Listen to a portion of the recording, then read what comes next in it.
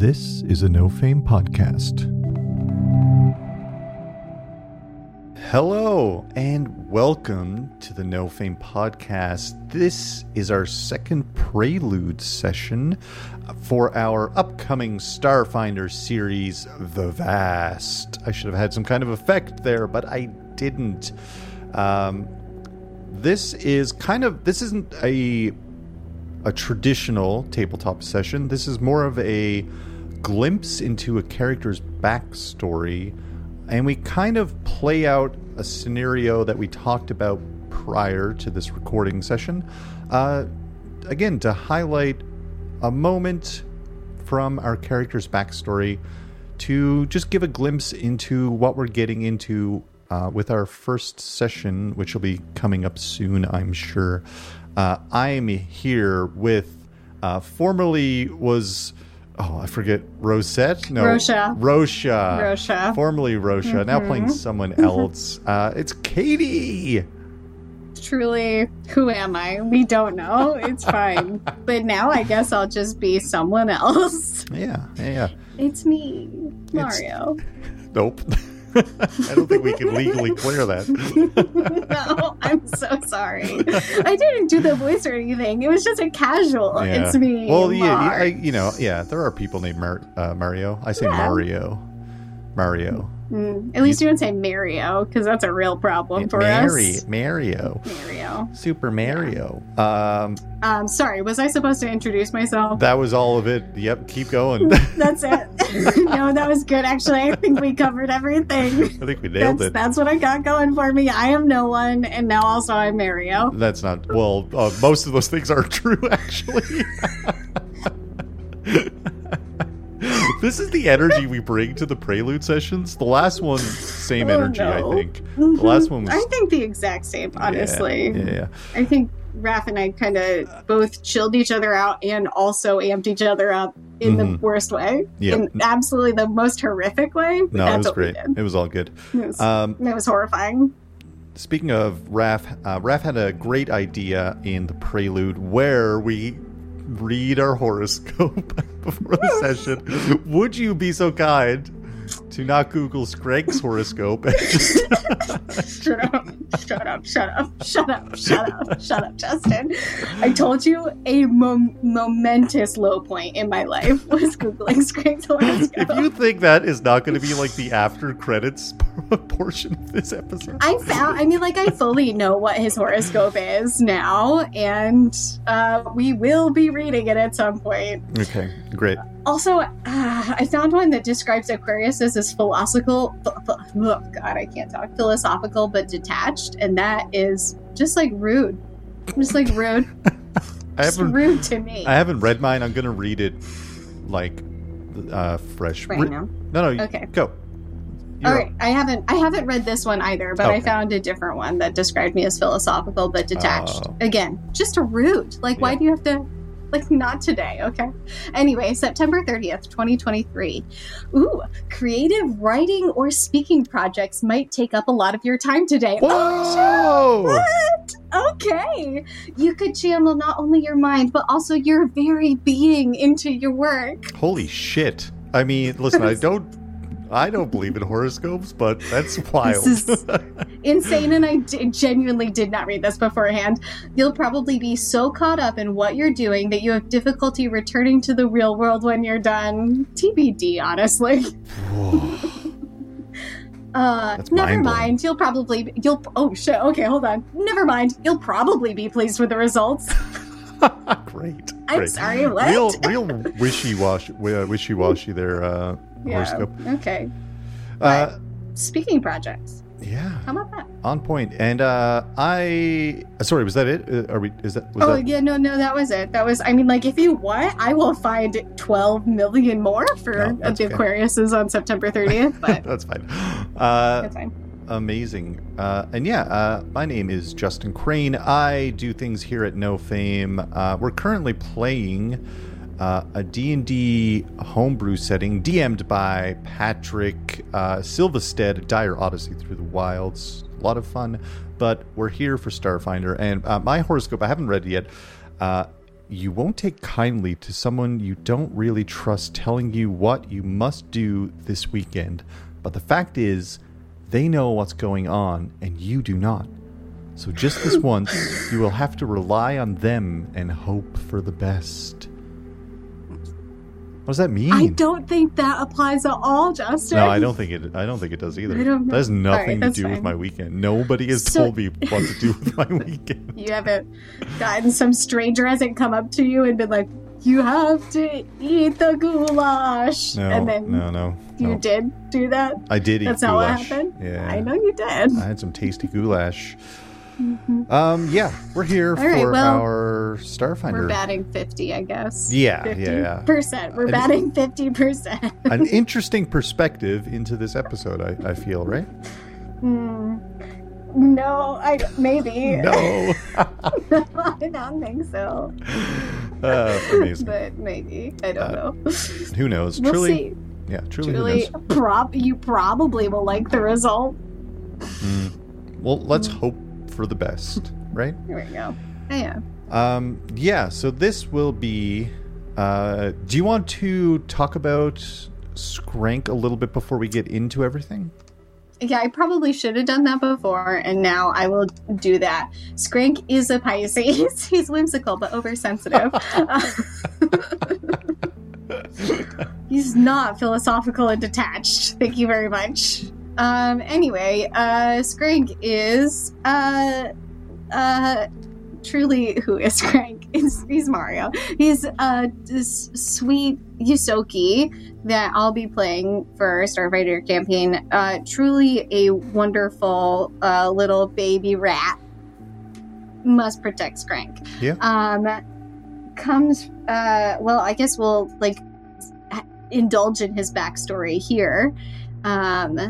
But I guess I don't know. I'm so bad at this. What else do I have to say about him? No, for good, sure. Good times here for the shenanigans and causing mischief, and just full of that sweet, lively energy.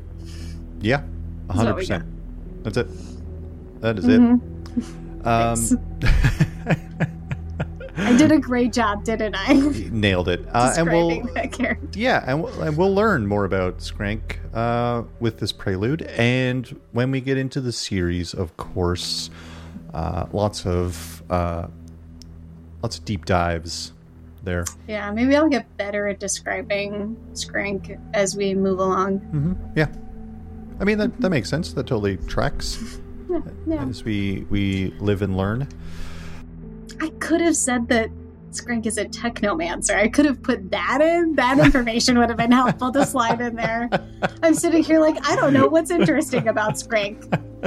He's got a greasy smell. What else do you want to know about him? The greasy smell, yeah, just covered in grease. The greasy smell. Just a rat. He's a sweet, mischievous baby rat who's covered in grease all the time. And when Scrank gets upset, he does channel a heat ray. And that's what Scrank does. Yeah.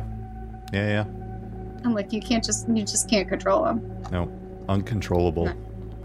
Uncontrollable rat baby. Amazing. Orbiting the sun between Akiton and the Adari world ship lies Verces, a highly civilized world and a cultural hub forever at the forefront of social and technological progress. Verces is a tidally locked world with the same side always facing the sun. It lacks a day-night cycle of most other packed worlds. Instead, the side known as Fulbright is constantly scorched by the never-setting sun, while Darkside is trapped in an eternal frozen night. We find ourselves somewhere in the middle, a temperate zone where the skies are cast in permanent pinks and orange hues, locked in an everlasting sunset. Our view shoots past sleek skyscrapers and rooftop gardens where all manner of folk are relaxing and taking in views. We continue as we weave in between community block towers, in between coiled and winding monuments, and take a deep dive into the bowels of the city below, into the workaday gloomy slums where the slanted sunlight never seems to reach. We shoot back up towards the light as small passenger ships zoom by us and a bullet train rockets across tracks that span off beyond sight. We follow one said bullet train as it heads out of Kuvakara, one of the main cities of Versailles. Lush, dense forests rest quietly outside of the technological wonder, adorned with high mountains giving views of both Fulbright and Darkside. Nestled at the base of a mountain, not too far outside of the city, lies an orphanage. This orphanage, however, is unlike most you come across. This is an Abadar Corporation-sponsored orphanage. Youths that find themselves here tend to live within the orphanage until it's time to move on and become a full member of the Abadar Corp family. And this particular Abadar Corporation-sponsored orphanage just so happens to exclusively house the youth of the Isoki species, the smaller stature rat folk of the Pact Worlds. One Isoki youth in particular sits on their bed in a shared room, gazing out their window across a large body of water. A winding path surrounds this lake, and in the distance you can see some adults watching as other Isoki youth kind of play nearby. Would you like to describe Skrank as he sits on the bed and what he might be up to and what he might be thinking? Yeah, so you see Skrank on this. He's completely dwarfed by this twin-size mattress. He's so little. Skrank is just sitting on the edge of the bed, feet dangling off the side, kind of kicking back and forth because Skrank doesn't really sit still very well. And you see it, Skrank, he's got a little glasses that he doesn't really need, but sometimes he wears them because he found them once and he likes to polish them because it's something to do with his hands. And he's wearing little pants that actually were made for a stuffed animal from one of the other kids, but they fit Skrank. And so Skrank wears them, and they're tied on with a little piece of twine around the belt loops because they're still just a little bit too big. Skrank truly is very small. I mean, the Isoki grow, full adults are about 3 feet, maybe 4 feet at the tallest, and so like a little child's got to be like a foot, you know? Teddy bear size, honestly. So Skrank is teddy bear size. So small. Just so small. Just perfect for like hugs and cuddles, but you don't want to get anywhere near hugging and cuddling Skrank because he is very dirty. His nose is just like covered in like soot. He's been sniffing around in everywhere. His paws, he doesn't clean under his nails. His paws are very dirty. And when he goes to like polish these glasses that, again, way too big for him, he does not need them, but he is polishing them. When he goes to like rub them, he's really just rubbing dirt all over the lenses so they never get clean. Yeah, I feel that in a major way. Yeah. You and your poor glasses. Yeah, so he's sitting on the edge of the bed, feet dangling. He's like intermittently like polishing the glasses and like looking up through them and holding them up to his little eyes and trying to look at his collection of trinkets that he's got and see if he can see anything different when he's looking through these big glasses, and then just looking at him and then looking up through the glasses and then looking down at him and just admiring his treasures. Yeah, he's collected. Mm-hmm. Your door hisses as it slides open with a small buzzing accompaniment. 2 other small Isoki peek their head around the corner. A sheepish, soft-looking, red-furred Isoki with also large circular glasses that are kind of sliding down their little snoot, and they kind of push them back up and they slowly start sliding down their snoot again. And a much larger Isoki with a bit of a stern look on their face, whose gray fur looks like parts haven't quite grown in. These are your dear friends, Dewpot's Nib and Patchy Gask. My dear friends. Your dear friends. Dewpots speaks up. Hey, Scran Kid, were we going to see if we could reprogram the display devices again to tap into those weird Dream Station commercials? And Patchy speaks up. I was gonna push over a cleaning bot as a distraction or something. That's fine by me, I guess, guys. If we want to do that now, that's an okay thing for us to go do. You want to go do that right now? Skrik is like still kind of focused on like looking at his little trinket pile, and then it doesn't do anything. It's very dirty, and he's just gonna put him down. And I guess that sounds like fun. Dewpots comes in and sits on the other bed that's in the shared room, and is just like, what are you doing? Are you just sitting in here? Yeah, well, no, I was just kind of look. I found these I found this. Isn't this cool? These are bigger glasses, and I was gonna see if I could look through them so I could see better at all my stuff. Do you need glasses? I don't think so, but I don't know. Do I? I found them. Isn't that cool? I mean, that's cool. Maybe someone dropped them. Finders keepers. That's great. Puts it next to his bed again. Sorry, what is the thing that you want to do? You want to? We're bored. It's boring. Yeah, it's boring. I get that. I agree entirely. You wanna go mess some stuff up? You see Patchy like hits his fists together like, yes.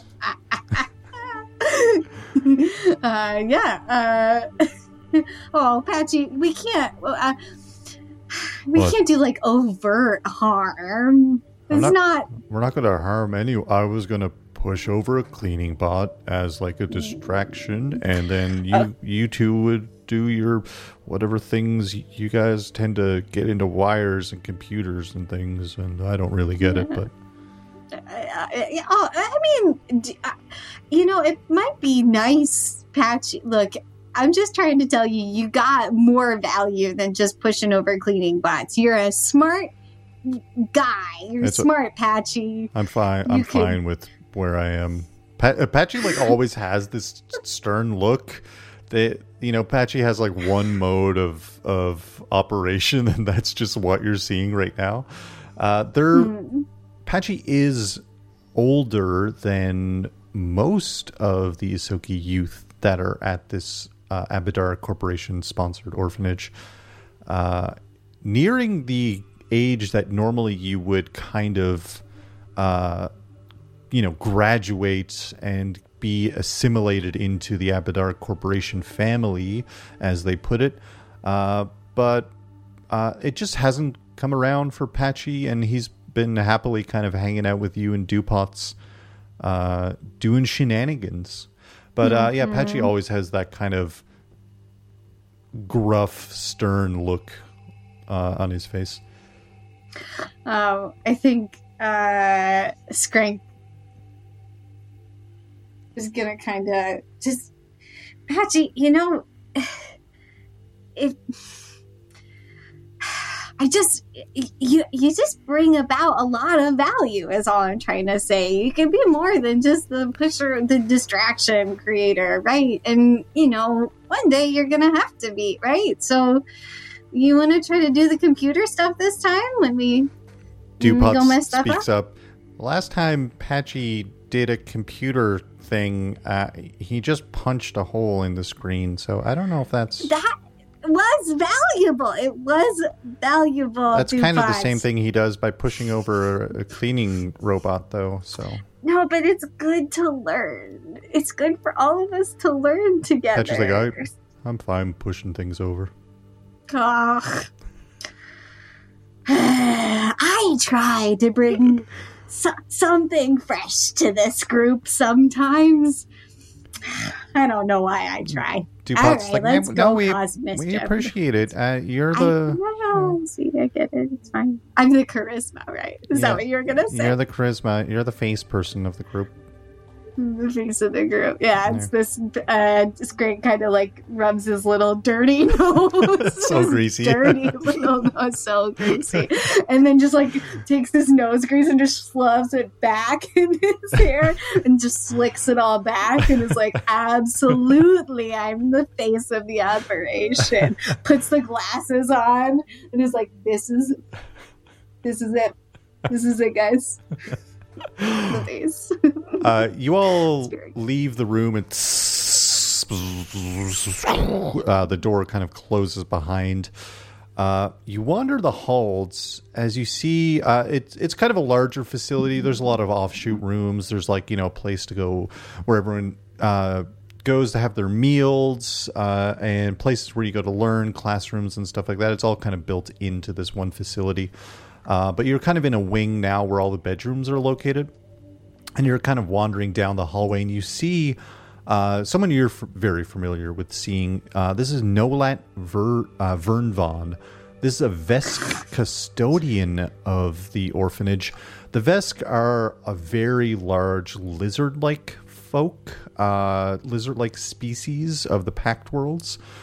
They've got kind of a very colorful history with the Pact Worlds, and maybe we went into this with the last Prelude, but the Vesk come from a completely different galaxy. They had waged war with the Pact Worlds way back when, but things, a few hundred years have gone by and things have settled down, and the Vesk, a lot of Vesk found their way to the Pact Worlds to live their own lives, and you see Nolat is just kind of like mopping a section of the floor, and then you see like he walks away and you see like a little cleaning droid go back over the part that he mopped, and he mops another section of the floor.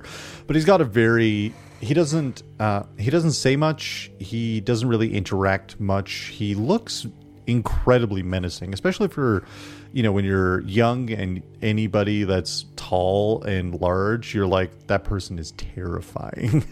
So that's the kind of vibe that Nolat gives off. You guys kind of wander by, and once you get out of earshot, Dupot's is like, I heard he eats Isoki, that act up. Oh, Dupot. That's what I heard. I heard he eats people. Who told you that? Patchy. Patchy's like, I heard it. Patchy. You guys, there's no way he eats Pete.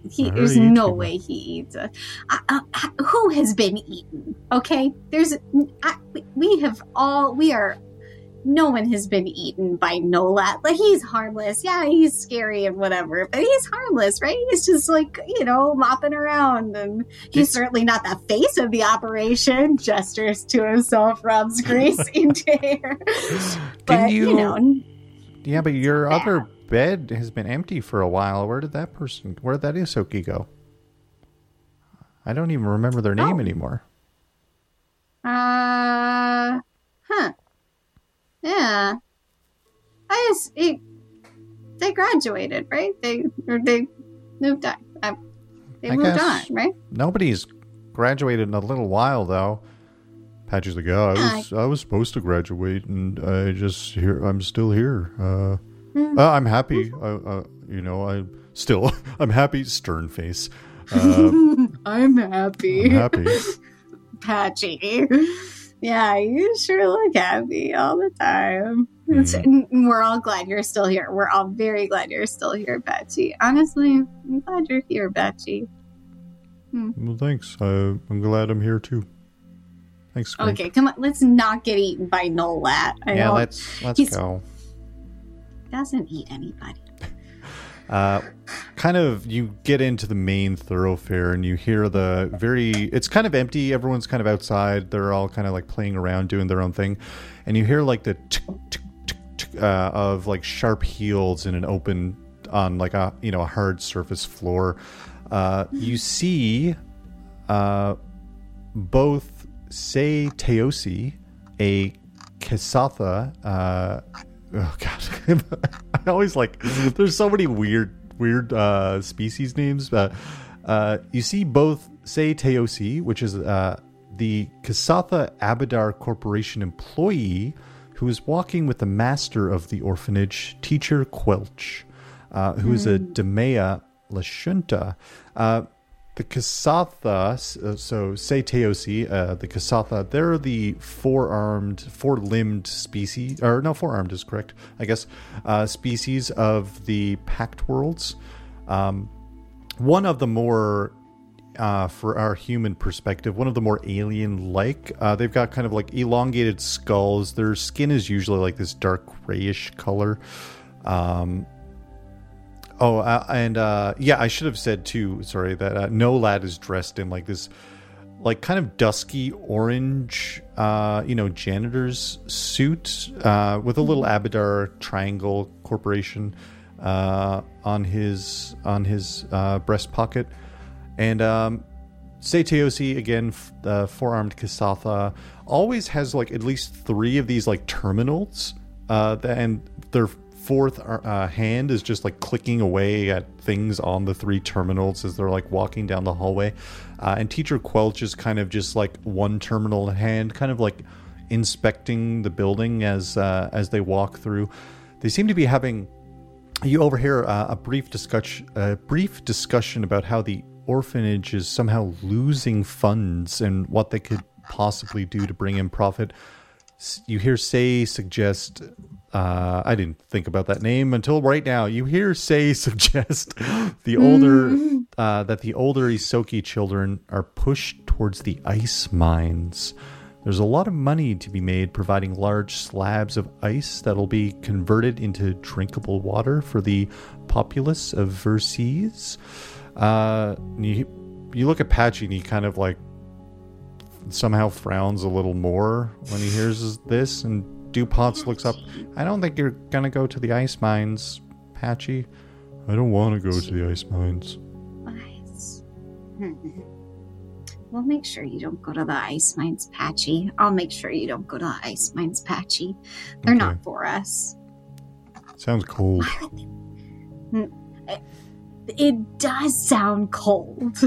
I'm trying to keep them quiet in case there's anything else to overhear about this conversation, and also so that we don't get like super noticed by Quelch or Sei, just looking like we were minding our own business. And they seem very like they're having this conversation, and again, Sei is like clicking on 3 different screens all at once. Perfect. And they're just not even really hiding the conversation. They're kind of just like in business mode, walking down towards like their offices.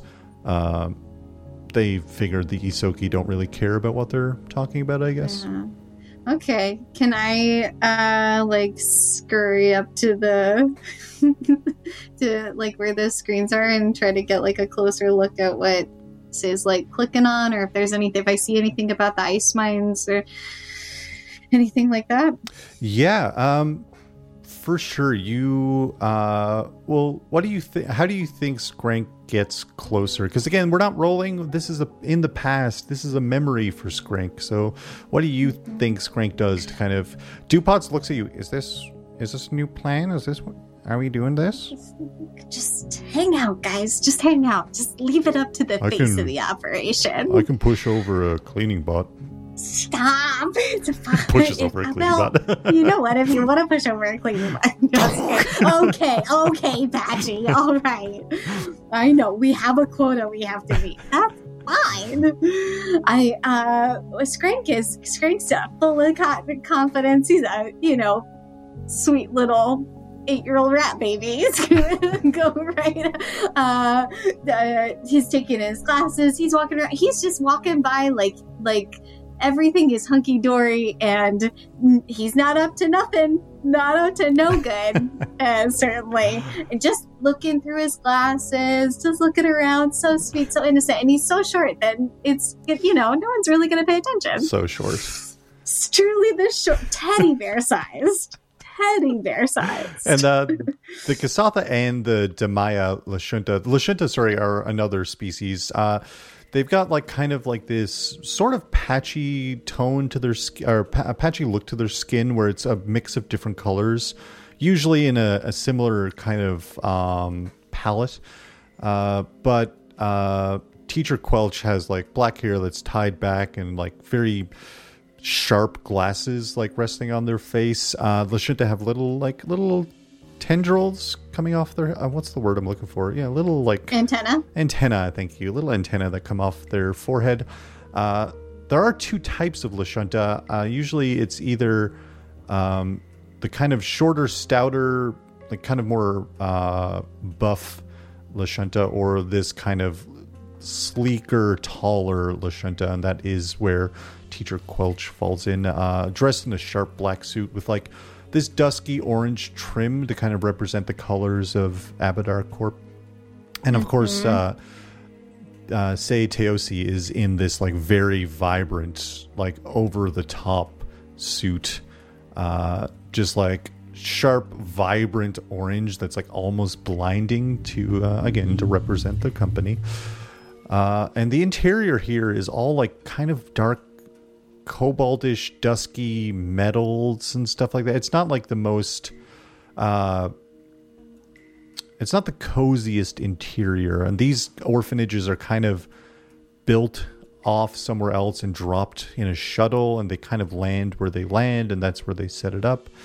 But yeah, they're kind of deep in discussion. You see Sei Teosi actually lay down one of their terminals as they're just like, again, now they're like two hands are working on one terminal, and Teacher Quelch is like looking off into the other direction, like pointing out like maybe we can reformat this to be another room and bring in some more. I mean, there's a lot of Isoki here. I mean, there's a lot of wayward children in the city, so in Kuvakara. So, I mean, we could expand. Sei Teosi's like, well, yes, I guess we could expand, but I mean, we've got to kind of stick with what this facility was created for. What's Skrank doing in this moment? Skrank is just, Skrank's been, just like walking past, kicking his heels, polishing those glasses a little bit. He's gonna put those glasses right back on around his big little ears, and he's gonna take off his handkerchief. He's got a little handkerchief around his neck. He's gonna take his little handkerchief. It's not a handkerchief. It's a square from a handkerchief. It's right. Cut from it's a tiny handkerchief out of another handkerchief, and he's gonna take it off of his neck, and he's gonna flub out a little bit, just like like bubbling around a little bit, truly just being the most like charismatic little baby, but also no one noticed. It's fine, no one's gonna notice, just like the little rat baby. And he's just doing whatever he can to occupy himself very like nonchalantly, while being able to like in the vicinity of being able to overhear this. And also while he's doing this, he's just gonna like sniff just a little bit, just like, does he smell anything weird? Oh yeah, that's so fun actually, because do you want to describe that ability that Skrank has? Oh heck yes, I do. Skrank has the coolest little abilities. Hold on, let me open it up on my thingy doodle. It is pretty cool. Traits and benefits. Yeah, so I switched out a few of these, but for Skrank, I wanted to give him blind sense, which means that Skrank can detect faint odors and tastes, granting them blind sense for scent with a range of 30 feet. So normally Isoki have dark vision, and I just felt like, I don't know, Skrank's got a little nose. Skrank's got a big little nose on him. He's constantly sniffing with a sniffer. Nose. He's got such a big little nose on him. It is actually, compared to other Yosoki noses, it is like a button nose. It's like adorable. It's like a sweet little boop. Not nearly as long as Dupont, I mean, but and that's why Skrank is the face of the operation. This sweet little button nose. Skrank uses his little button nose. You look down as you get closer and closer to, say, Teosi and Teacher Quelch, Patchy pushed over another cleaning drone, and Dupots is kind of like has pushed out like one of the wall terminals and is like messing with some wires behind. They wanted to get up to some shenanigans too. Look, they can't sit still. Dupots is getting into shenanigans all the time. None of us sit still. Yeah, you were like, sit still, and they're like, no, absolutely not. Absolutely not. You see them doing their thing as you approach in a casual kind of fashion, but you see the terminal resting on just like a small desk or a small table that's just in between two chairs. You smell the scent of, which is a common scent here, but in a more maybe condensed version, you smell fear, but a very specific fear. You smell the fear that Isoki emit to let fellow Isoki know that there's something that they should be afraid of. I'm going to immediately turn around to Dupots and Patchy and make sure they're okay.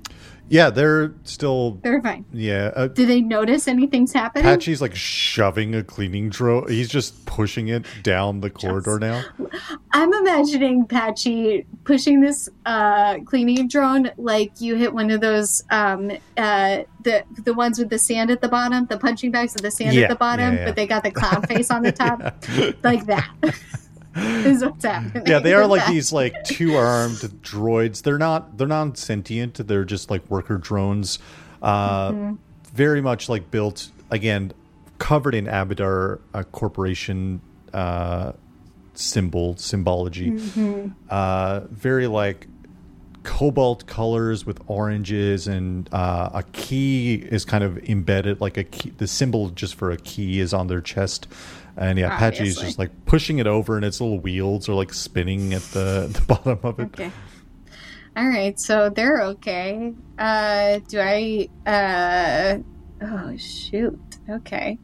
I'm gonna like quickly like do a scan and see if I see like any other like Yosoki kids, or if I can like move in one direction and see if the smell gets stronger. The smell is, because you're so close to, say, Teose and Teacher Quelch, it's coming from them.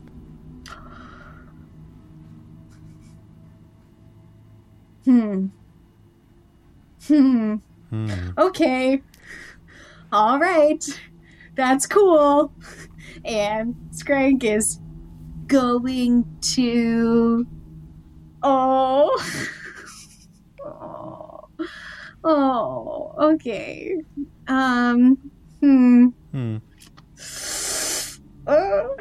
okay. Okay. Well, Patchy and Dupots are okay. And they don't look like they have anything like any weapons on them right now, right? No, they don't. Weapons are generally like locked up. Yeah. They don't really keep those things out for little Isoki to get their little hands. Okay, I'm gonna get. Okay, Skrank's gonna just make himself a little bit more known and walk up behind them, behind Teacher Quelch, and just casually be like, "A lovely day we're having, Teacher Quelch." And curtsy. lift his like leg fur up because he's got extra leg. Curtsy. Teacher Quelch kind of looks and she's like, "Yes, it's a lovely day. Sorry. What was your name?" Skrank. It's Skrank. Skrank. I don't think we have Skrank in the record. Is that a little nickname? It's. Yeah, we all got little nicknames. Yeah, it's a you all Kid. have little nicknames. We all have little Scran Kid. Scran Kid, right? Of course. Scran Kid, Teacher Quelch. We've talked plenty of times, Teacher Quelch.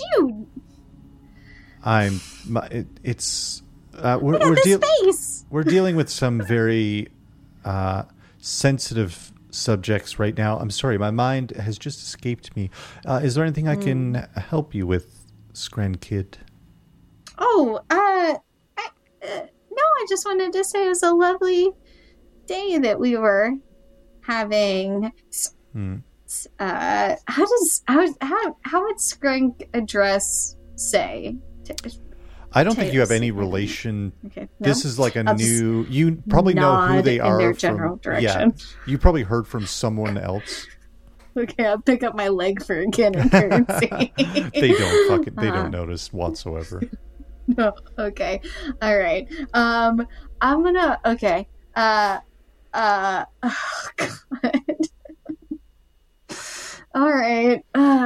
Is there anything on Is there anything on Teacher Quelch's person that looks like vaguely new or different than what I've ever seen before? Probably not. Probably the thing that you would have noticed for sure is that Seiteosi is now operating just on 2 of their terminals, and they had laid down the 3rd terminal off to the side, kind of out of sight, out of mind, as they're both focusing on some other topic. But Teacher Quelch, standard black suit that they wear, nothing's really. They kind of always look the same. They dress the same. They do their hair the same. Yeah. Okay. All right. Wonderful. But that 3rd tablet is it? How far away is it from Scrank in this moment? Scrank probably easily get it if Scrank wanted. Okay. All right. Okay. Okay. Okay. All right. Scrank will just be like, it's eyeing that tablet, but not eyeing the notices the tablet, does not make a scene about it. And then Scrank is just going to be like, oh boy, well, I'm so sorry. You are so, just caught up in that. I'll let you be. You guys just keep at it. This was a great conversation. Have a good day, Scran Kid. You should go outside, I think. Absolutely, I will do that. And Scrank's gonna wave and then start to walk away. And then can Scrank maybe just after they turn away, snatch that tablet, put him in a cheek pouch? Oh, the cheek pouch! I legit forgot about the cheek pouch. Yeah, of course. How big is the tablet? Is it less than 10 pounds? If so, I can fit it in my cheeks. Yeah, so much less. So much. I think you're a child. Maybe 5 pounds. But big cheeks. Big cheeks. Big tiny baby little cheeks. Button nose, big baby cheeks. Exactly. Big baby rat cheeks. Yeah, you hoard it away into your cheek pouch. Legit, I forgot all about that. That's so good. And you kind of head down. You see Dupots is puts the terminal back, and you see this staticky kind of space image of this station slowly spinning, and then you see this wavy font kind of come up, Dream Station, and it's some infomercial for this vacation spot somewhere else in the Pact Worlds, and it's Dupots looks up. Hey, I did it! I got it! Yeah! All right, Patchy. What'd you do? Put him back up. I don't know. This Dream State, they have the weirdest commercials, so it's fun to mess with. It's fun to mess with the terminals and have them all display this, because it takes them days to figure out how to reverse it. So. So sorry, you're gonna make them all display a commercial for a vacation spot? They're weird commercials. It's strange. What's weird about them? I don't know. They're just weird. They're not always the same. Sometimes they're different. Sometimes people think there's messages being sent out. I don't know. You got to read up, Scrank. You got to read up on these things. Patchy, do you think... Oh, sorry, not Patchy. Dupots, do you think there are messages being displayed in these commercials? I write down every commercial that I watch these for hours at night, and I write down everything that happens. Dude, I did not think I agreed with Teacher Quelch about anything, but we do need to get outside. Come on. This is bad for us. As you say that, you hear Oh, sorry. I should have said all of that with a muffled voice because I still got the thing in my mouth. Right? I think you can talk. I just put it off to one side of my cheek. I'm imagining a full tablet on the inside of my cheek. I mean, more or less, right? That is it. Mm-hmm. But yeah, as you all begin to make your way outside, you hear... and everything starts to vibrate around you. Slowly at first, but then... more violently. However, this is something you are very used to. This is a somewhat regular thing here in these parts. This is always a sign that the ship known as the Patchwork 9, an augmented pirates vessel, captained by Coil Time Bomb, a somewhat older augmented Isoki with a wildly unhinged personality. The Patchwork 9 makes fairly regular stops to the orphanage as they transport goods needed by Abadar Corporation for coin and trade of technology and stuff like that. DuPont's face snaps towards you. Is this what I think it is? I think it is. Patchy's like, I'm gonna fight Yearn. Oh, no, you're not gonna fight Yearn. I'm gonna fight Yearn. Don't fight Yearn. You're gonna get your butt kicked if you try to fight Yearn, Patchy. I only lost last time because Yearn cheated. Yearn did not cheat. Yearn is 8 feet tall. We are not that big. It is okay. Just accept who we are. You can't take him, Patchy. You just can't. You can't take him. He's made of metal. Half of his body is metal. All right, Patchy, you cannot fight Yearn, and DuPont, you need to go outside. That's... yeah, you guys head outside, and I think what we see is like this huge, again, Patchwork 9, very... Yeah, go ahead. Oh, I was going to say before we head outside, can I just like dip back real quick into my bedroom, just scurry back to the bedroom real fast, and grab like a one of my trinkets that I have been working on, like fixing up. It's a compass. It's a 3D compass. Yeah, you know, an X, a Y, and a Z axis. Of course, an X, Y, and a Z axis. Mm-hmm. And it helps you tell like your position in the universe relative to other planets. Very cool. And this is something that I was messing with that I had picked up some pieces from, and it was just kind of, and I wanted to grab it just in case I could, like, I don't know. I know these pirates are interested in things, and maybe I could just like, I don't know, maybe hit Tim-Tum and he'd be like, look at what I did. And that would be fun. I could show off a little bit. Anyway, I'm going to grab it, put it in my cheek. Also in the cheek pouch. Everything's in the cheek. Well, I wasn't going to carry it in my hands. I'm not a sucker. Yeah, that's fair. That's fair. Yeah, you go back and grab that. DuPont and Patchy kind of head on a little bit ahead of you as you head outside. The huge ship is slowly settling above the lake. There's this massive walkway that kind of goes out from, like, the shore kind of at the bottom of the path here from the orphanage straight to where the ship would dock. This is kind of where, in general, all the ships dock, but you know for a fact that this particular ship is on a pretty frequent rotation. At first, it took you a while to figure it out, but you noticed a pattern. Because Verces doesn't have a day-night cycle, there is a day-night cycle inside the orphanage. The windows, tint when it's supposed to be nighttime. But again, it's a permanent sunset outside. The sky is just streaks of pink and orange as the clouds kind of expand across the entire horizon. The mountains are kind of like dusky, the dusky side of the mountains kind of contrasting against the bright pink skies. And the ship kind of just settles in with the glow kind of illuminating the water beneath the ship. Yeah, you guys... sorry, the whole point of me saying all that was that you have figured out the schedule of the patchwork and how frequently they arrive, and they're very rarely not on time, and they usually stick around for a few days before they take off again.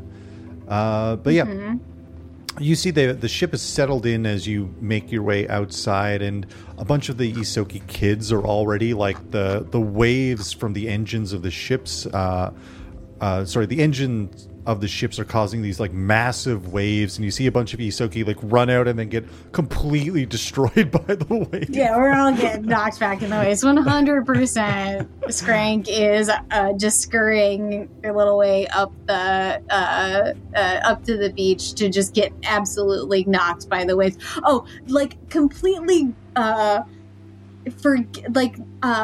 forgetting about the fact that they have technology in their mouth. Yeah. I feel like you keep it, like, somewhat watertight, relatively. Yeah, I mean, there's already, like, a whole bunch of rat saliva in there. It's cute, but it's fine. It's watertight. It's fine. Yeah, you all are like... Patchy does this thing where he, like, picks you up and just chucks you, and then picks Dupot's up, and Dupot's like, no, and chucks Dupot's. No! Yes. Yeah, and Scrank is like, for Narnia, but not for Narnia. Not for Narnia, definitely not for Narnia. But absolutely gonna scream, for Verces, as he flies into the ocean. Yeah, underwater breaks the surface. Adorable. You see, as you, like, swim back, you see Jernsen, this 8-foot tall bear folk that we had previously offhand mentioned. Massive steel arms, augmented arms for the augmented pirate. This is the first mate of the augmented pirates.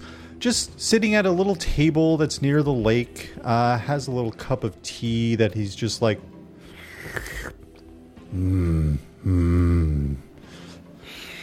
lays it down and kind of just, like, smiles at all the Isoki playing in the waves of the engines. Scrank is gonna shout from the waves, like, in between, like, getting knocked underneath of the waves. Yearn! Patchy's gonna try to fight! Patchy's gonna try to fight you again! Watch out! Patchy picks you up and chucks you even further. Patchy's gonna beat you! You see Yearn, like, puts up, like has this, like, really hearty, like, and then, like, raises an arm and cracks the side of the table off that he's sitting at. You see Patchy never looks anything except stern, but Patchy's eyes go like... Just a little wide. I don't think... I'm not feeling good. I don't know if I could fight Yearn today. Yearn, Patchy's a killer! Patchy skims you across the water. That's weird. Yeah, we're fighting now. Patchy and I are wrestling in the water. It's adorable because Scrank is so much smaller than Patchy and will lose, but has that scrap and moxie, and thus will attempt to get on top of Patchy's back and, like, do the thing where he, like, grabs on behind him and tries to force him under the water, but it doesn't work. Yeah. So it's essentially just a backpack on Patchy. I love that. I think what happens is the rest of the kind of evening, again, it doesn't change outside, but the rest of the evening kind of goes by. A lot of the Isoki kids are completely tuckered out from playing in the waves because, again, it's a kind of a calm lake. The planet doesn't move, and there's no real ocean movement, so there's no real wind usually, so there are never waves to play on the lake. So I think everyone kind of tuckered themselves out. And there's, like, a scene of you and Patchy and Dupot's talking with Yearn at this now half cracked off table that he's sitting at, and you're, like, showing him the 3D thing you made, and Yearn is, like, nodding and, like, pointing at it, like, really impressed, like, oh yeah, that's good work, oh, that's really impressive, little guy. Oh, I think thanks. I wouldn't show it to Coil will somehow find a way to turn it into some kind of bomb, but you know, I'm impressed. I gotta be honest, that's what I was hoping for. I'm really impressed, kid. like, oh no, that I was hoping that Coyle would turn it into some kind of bomb. I was really hoping, honestly, I was thinking like maybe it could be a grenade, but also grenade. You're like, way too small to have a grenade. I am not. He picks you up by literally just like the tail. No, you're I'm way not too small. You're way too small. I'm so big. No, you're way too small. Just put me down. He puts you down. And I think the rest on the table, on top of the table. Yeah, the night goes by. You all have like a very fun little time. You all kind of settle in for the night. Dupots and Patchy, they share a room, so they head off to their little hallway, and you hop up on your little bed, and you see the window kind of tints a darker color, kind of making it look like it is night outside. And you see like little fake stars kind of glimmer, but you can still see the ship and everything outside, and the soft amber lights and light up in the windows, and like little flashing lights and all kinds of things blinking and moving on the patchwork ship. I wanted to do a cute little like Scrank like grab and just Scrank sleeps in the middle of the pillow. Honestly, he's got one of the other kids' socks that he puts as a sleeping bag, and he just puts it up and all over him, and he's just nuzzled up in the center of the pillow, and he's obviously taking the big tablet thing out of his cheek and shoves it underneath of him inside of the pillowcase. And then is like laying there at night and just kind of like spinning the compass that he made around and looking at like, so the compass shows like where you are in relation to the other planets, right? So it just kind of like as you spin, it stays like upright, I guess, is like the right. And so he's just kind of spinning and watching it, like watching the outside of it spin as the inside stays, and it's just like a really peaceful little like moment where he's just messing with his thing, and his glasses are down in place. The terminal that you took lights up. Right, not called a tablet. It could be a tablet. Actually, no, I'll call it a terminal. I think I refer to it as like a prism device. So it's like this crystalline blue tint glass that just has things. It's sci-fi. It's the future. The device lights up as you're kind of inspecting this little 3-dimensional compass that you've been tinkering with that has impressed Jernson, the bear folk, and it just lights up the entire room with how bright the tablet is, and it kind of shocks you. And as you grab it, you see bold text, Operation Cyberheart, and you see a bunch of writing in a language that you don't really understand.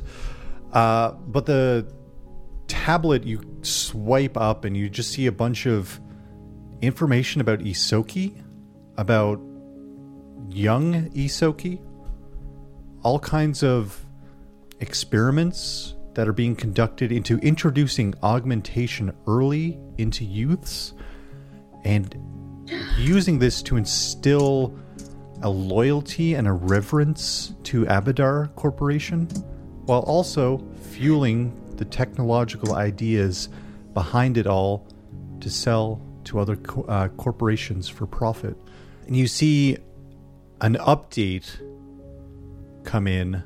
You see a few different things pinging now that the terminal is on.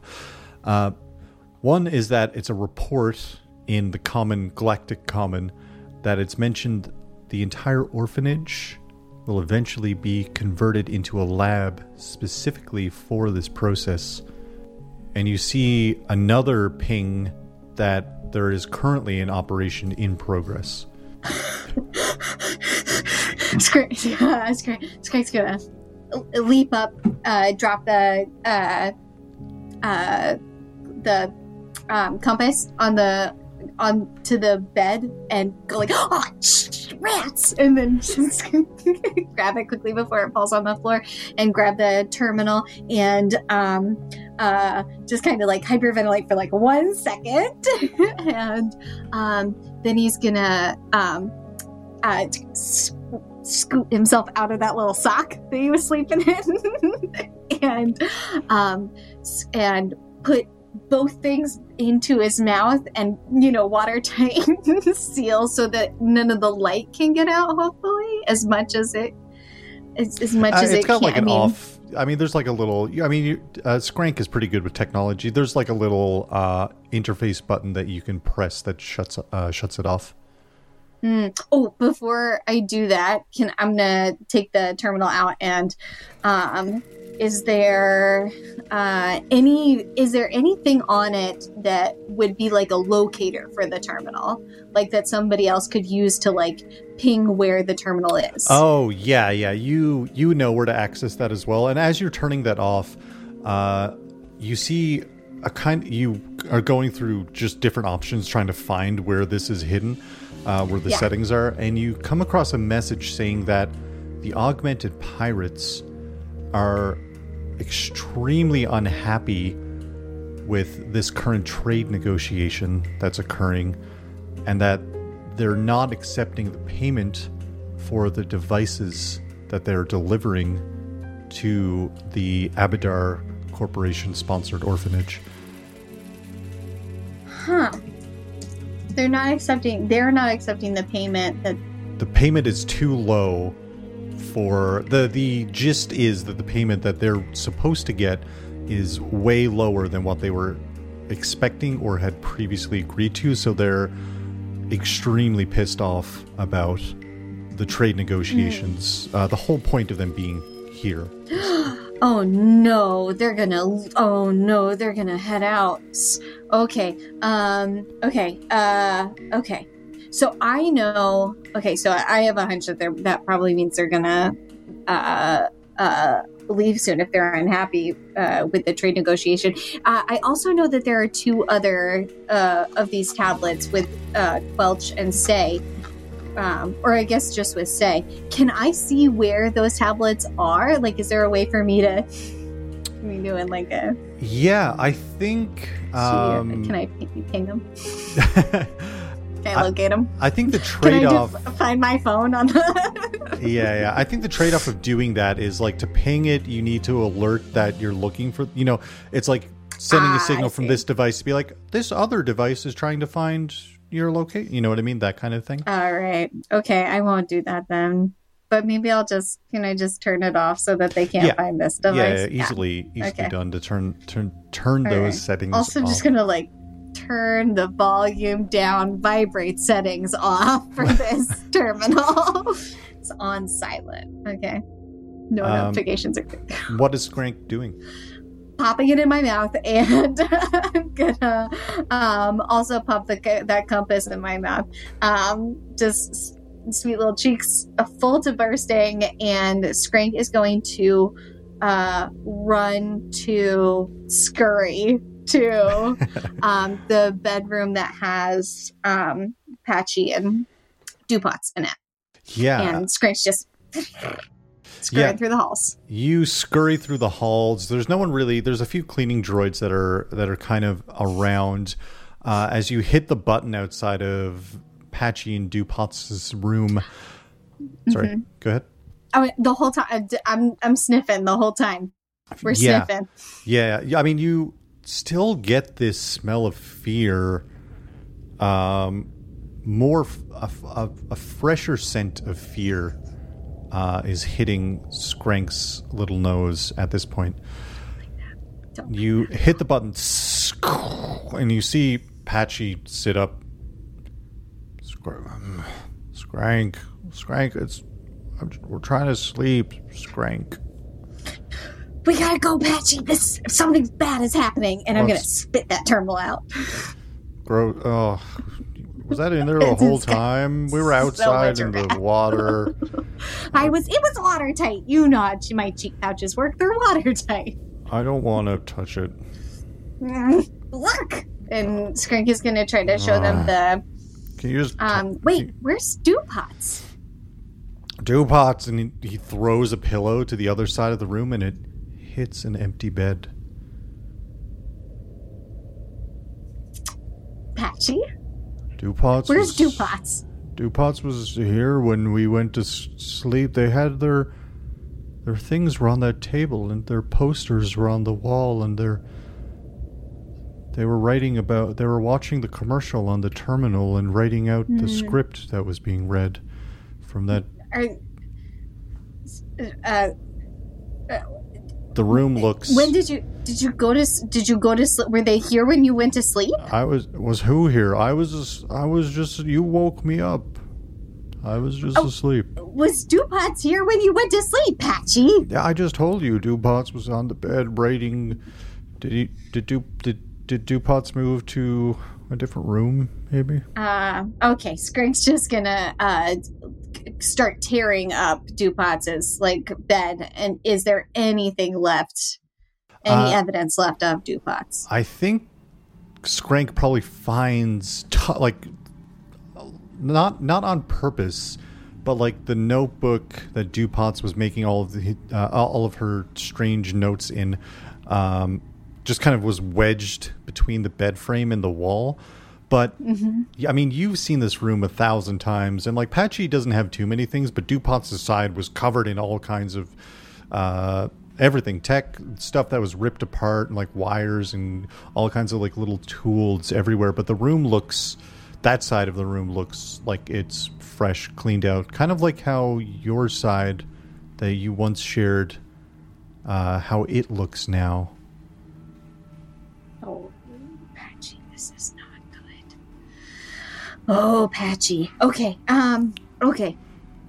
So I'm gonna grab that notebook and Patchy is sitting up now and has this stern look of worry, just this serious okay, I'm awake and now something is wrong. Okay, I'm gonna flip to the very last page that's filled out in that notebook, and is there anything of interest on that very last page? It just is talking about how Dream Station is a lovely place to vacation for the rich and the elite, for the common folk, where you can chase your wildest dreams. Okay. I'm going to press my nose into it. What does it smell like? It smells like longing and curiosity and wonder. And the last page, the last line is, anything is possible at Dream Station. And it's the last line that Dewpots wrote into the book. What is this? Okay. Patchy's I'm gonna close. Should we ask somebody? Should we go get Quelch? Should we go get Quelch? I don't trust them. What should we do? We gotta find Dewpots. Let's go find Dewpots. We gotta find Dewpots, and we gotta get out of here because, Patchy, they're experimenting on Yosoki youth. I think maybe that's what happened to my old roommate. Is they're putting these this technology into us, and they're trying to use us as a factory to build loyalty into Abadar. It's horrific. Look, and I'm gonna shove the terminal at him. Patchy grabs it and is looking at you, and you've opened up some of the main points. Patchy's like, oh yeah, we should go. We gotta get Dewpots, and we gotta get out of here right now, Patchy. You hear kind of this loud announcement, not from anywhere nearby, not from the built-in speakers that are kind of lining the whole facility, but you hear, "This is Captain Coil Time Bomb. If you do not give us what we require, we will open fire on this orphanage. We will leave no survivors until we get paid." And you hear and everything starts shaking around you. Patchy's like, "Oh, are they going to fire on the orphanage?" I genuinely don't know. We gotta. It's not good. Patchy, like, and then you hear "Whap, whap, whap, whap," as lights, red and orange lights, start going off inside of the orphanage. You hear like all kinds of hissing and noise, and you see other Isoki like kind of like wandering out, and the hallways are filled with like little mice babies that are just like going wild and like scampering over one another and trying to figure out what's going on. Oh, truly are all just little mice babies at heart. Patchy like runs out into the hallway. Scrank, what are we doing if the... And you see these like droids you've never seen before that are, instead of hands, they have pistols. Same Abadar Corporation colors, but they're like... You see a couple that have like large, like these... Like they're meant to grapple and hold on to things, also heading out towards the main entrance, going out through halls. You see these cupboards kind of opening up and closing as the droids are just like, again, yeah, just coming out of the walls and heading towards the main entrance. This seems like some kind of defensive measure that's happening. Do I know where about Teacher Quelch's quarters are? I don't. I think that wing would be closed off and under pretty heavy security. Okay. Anything is possible at Dream Station. Okay, Patchy. I mean, we gotta find DuPots and we gotta get out of here, right? So, maybe we're just maybe DuPont's already went out. Maybe they already got away. Maybe they knew this was happening. Maybe it was something. Maybe they figured something out in the commercials that they were always watching. Yeah, maybe they packed up. But that would be weird, right? That would be really weird if they packed up all their stuff and then left without talking to you, right? That's not probably what happened. Maybe they didn't like me anymore. Patchy! Now is not the time for this. Well, they might. Sorry, they might have. Maybe they got on the ship already. Maybe they already left on the ship. Can I smell any trail of DuPots? Is there a scent trail? You had smelled a fear trail as you were heading down this hallway towards the room, heading in the opposite direction. But now it's all of the other Isoki. All the droids. Yeah, all the other Isoki children are just... Fear is everywhere. It's okay. I mean, can I head in the opposite direction, I guess, towards where that fear trail was going? Yeah, it's kind of a tunnel where... not a tunnel, but all of the Isoki are heading in this direction. It's just the opposite direction that you went down this hallway, towards the exit, towards the main thoroughfare. And you see, Nolat, the Vesk custodian, is standing there. All children, go to the thoroughfare. Leave the facility. And he's just doing this wave and pointing as all the Isoki are yeah. And just a true wave if little Isoki are running out. You and Patchy grabs you, holds on, not grabs you, but holds on to you.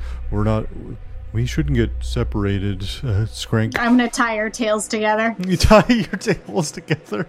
Very cute. And you both are heading down with the wave of everyone.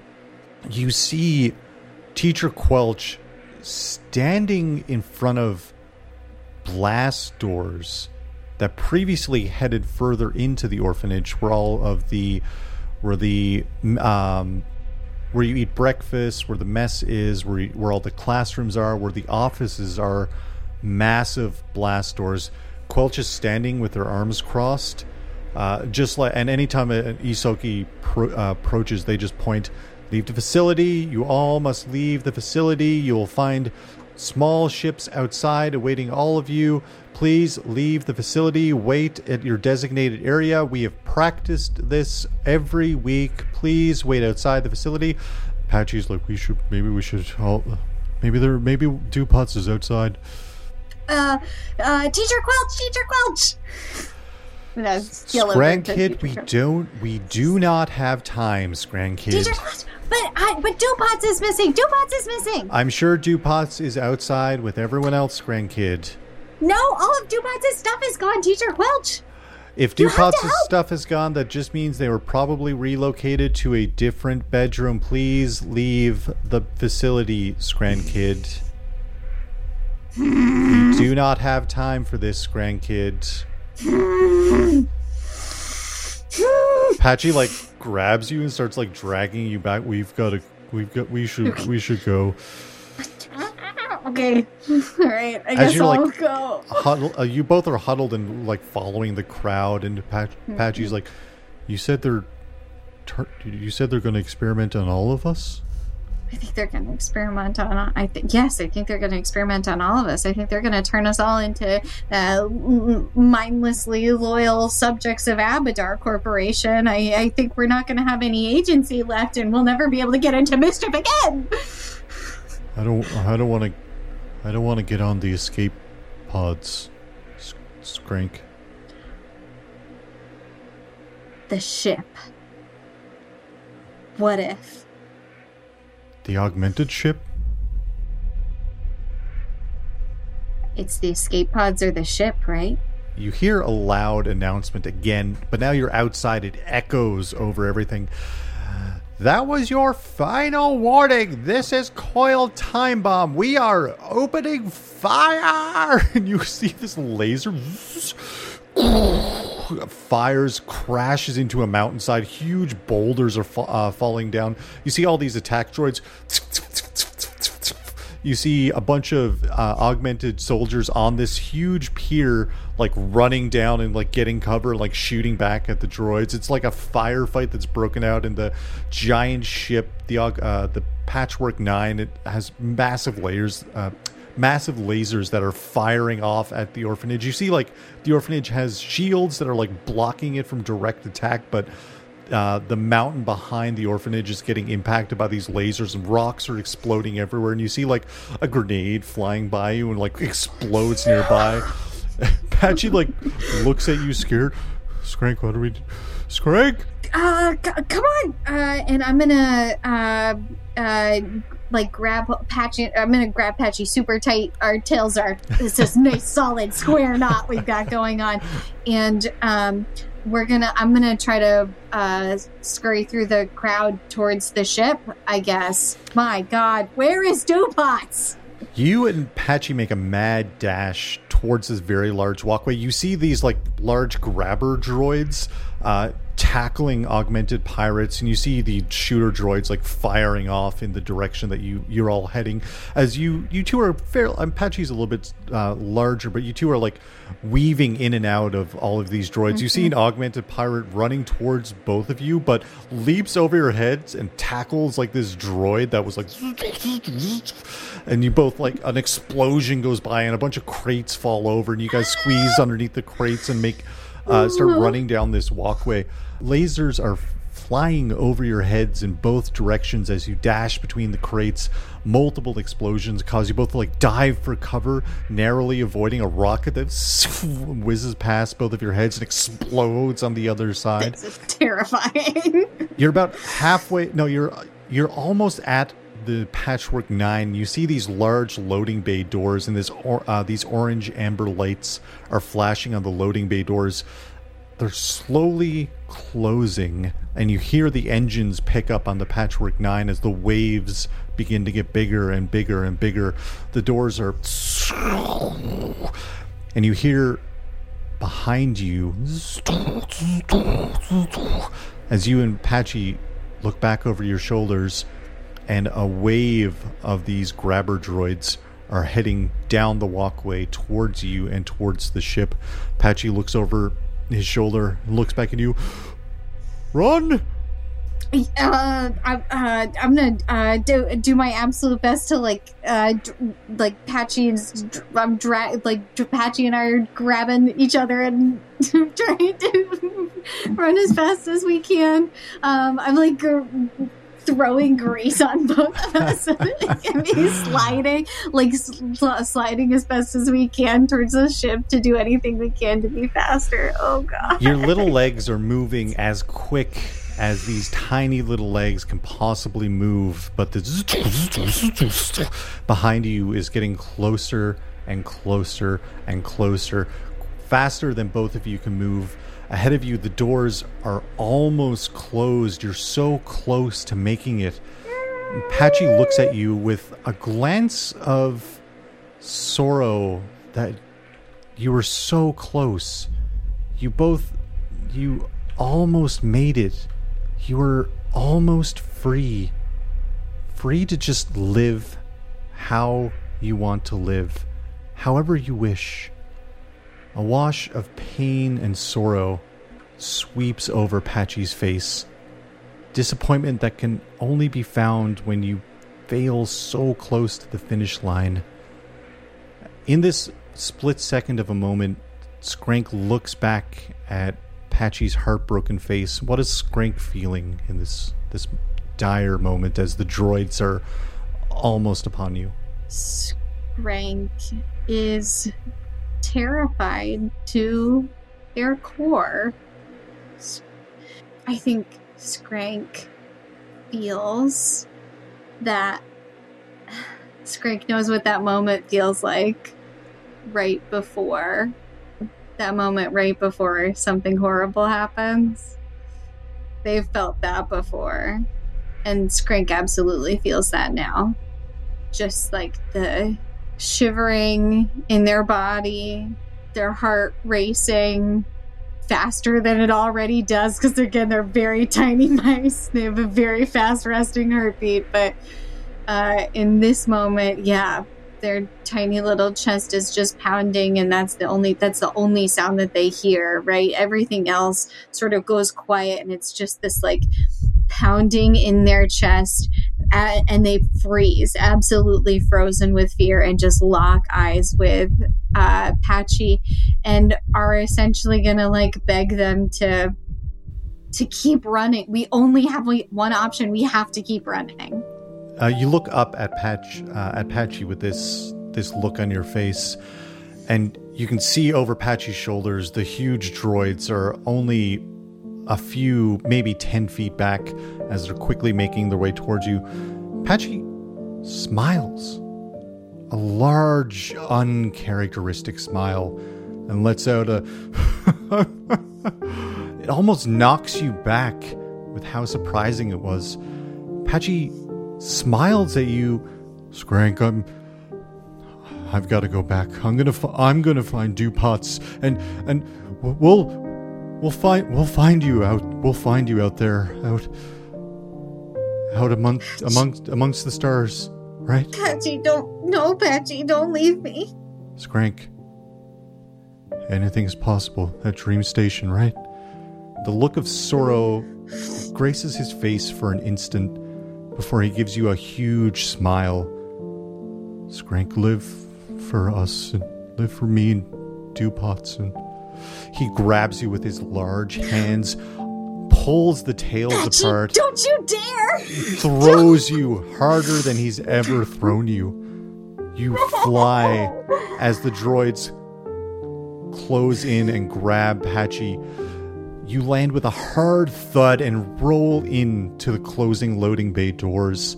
You quickly jump onto your feet, running towards these doors that are almost closed. And you see Patchy smiling as the doors close. And you feel the Patchwork 9 begin to take off from the station. I'm beating at the doors. I'm gonna keep beating my tiny little fists at these doors. The ship leaves.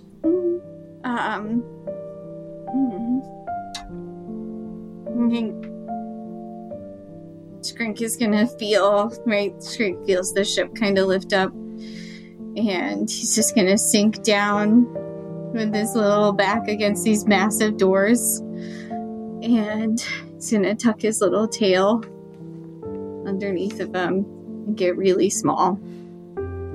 He's just gonna quietly sit and feel just how alone and tiny he is. And this tiny...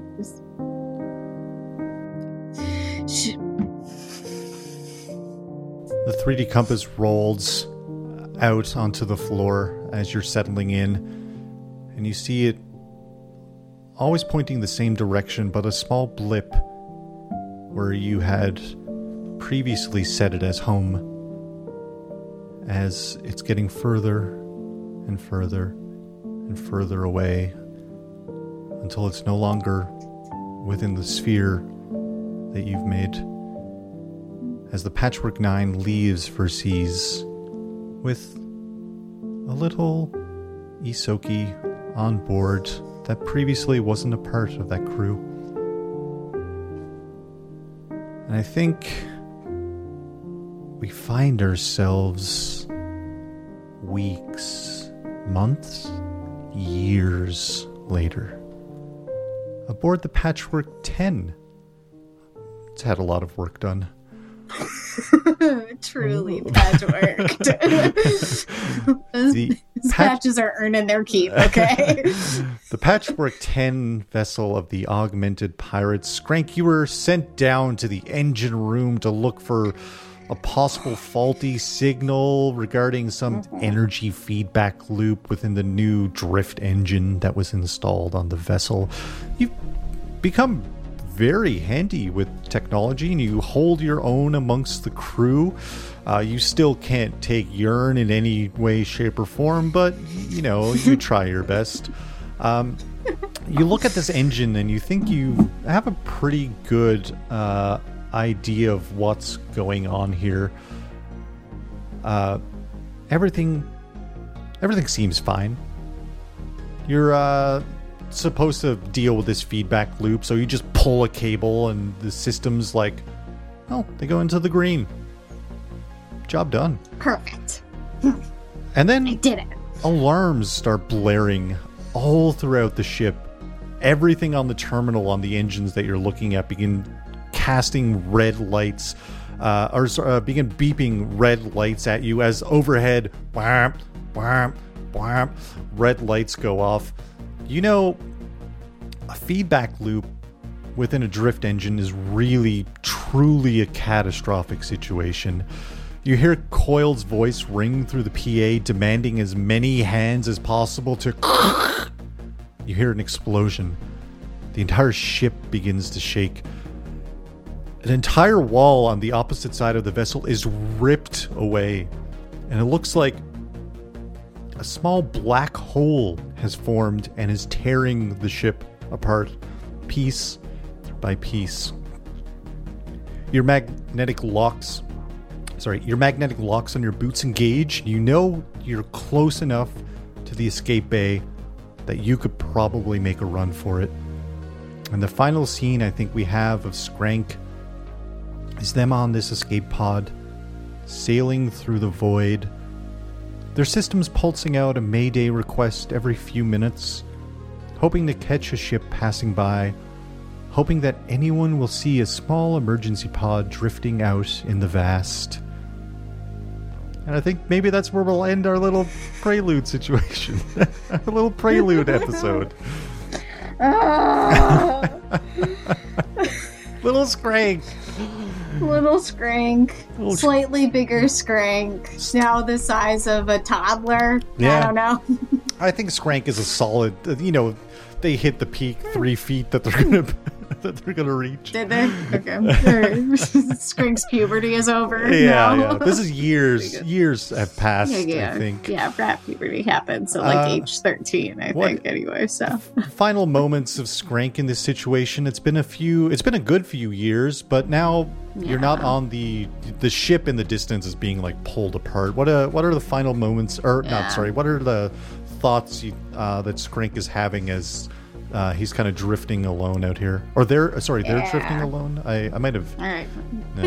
He, they pronouns for Scrank. Okay, we'll figure it out. What we decided on. Okay. We'll figure it out. Scrank, you know what? Truly, Scrank will figure it out, okay? Yeah. That's fair.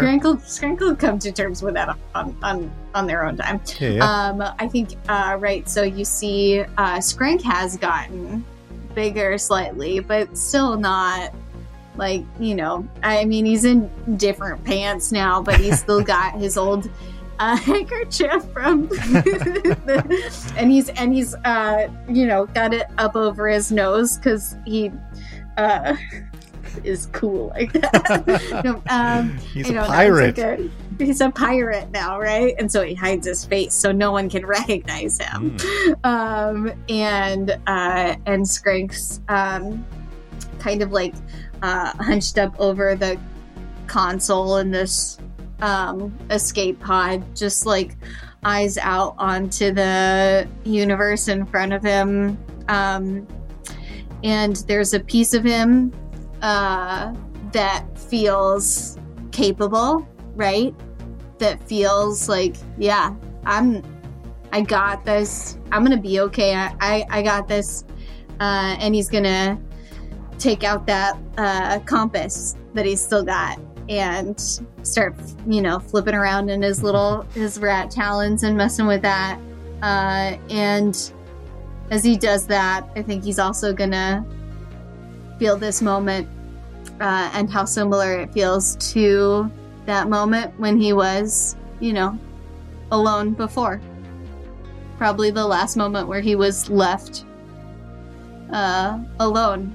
And just gonna sit with that thought in his head of what Patchy said to him, right? And he's gonna lean over the console and look out over the stars and go, yeah, anything's possible at Dream Station. Very fun. What a fun little session we had, wasn't it? Katie, thank you so much for joining me here on this little prelude session for Scran. What a delight. What a little delight Scrank is. Lovely, yeah. What a little... Oh my gosh. So... Scrank's the delight. Truly. DuPont's Nims. DuPont's Nib. DuPont's, I will not pluralize it correctly. DuPont's Nib and Patchy were the, you know, just incredible. Thank you, Justin. This was quite the experience. Hey. Well, wait. Was the horoscope right? Oh, probably. I'm probably pleased with those results. I don't know. Did any stranger come up to you and tell you that you should be doing this? Or? I went to the bathroom. I didn't see anybody. I came back, you know. There was nobody there? No. What a shame, Justin. Oh, man. Katie, for the listeners, is there anywhere they can find you? What do you feel? No, you don't exist. Absolutely not. You can page me, okay? We're back to the pager. Page me. But otherwise, absolutely not. Amazing. Well, what a absolute delight that we had here with little Skrank, and this little moment in time of Skrank's history. And I'm sure this won't be the last that we touch into the past, into Skrank's memories, when we start up the Vast. Session 1, hopefully soon. We've got some other preludes to record. Other preludes. What could those be? If you're listening to this in podcast form, you can probably just go look. It's probably the next episode. It's gonna go ahead and be it's gonna autoplay, honestly, so you don't have to guess. It's gonna autoplay. Yeah, thanks for listening. Thanks for, again, Katie, for joining me here. Thanks again, Justin, for having me. What a fun time. I think that's it. I think we're gonna. Good night, everybody. Good night. Bye. Au revoir. Bye. Bonne nuit. We did it. That's it. All right, let me stop all the recordings. Honestly, I love the music, though. Can we keep that going? This is my new outro music, I think. Yeah. This will play when people are... This is the thank you screen. Thank you for watching. This is what they'll...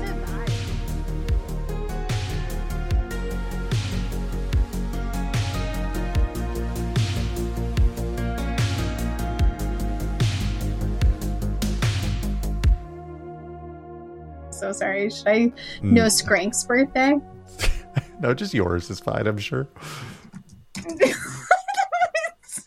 I'm having a full mental breakdown. But go right ahead. You can start the podcast.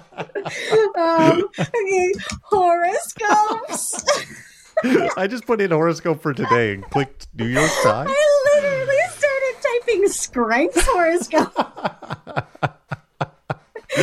into Google like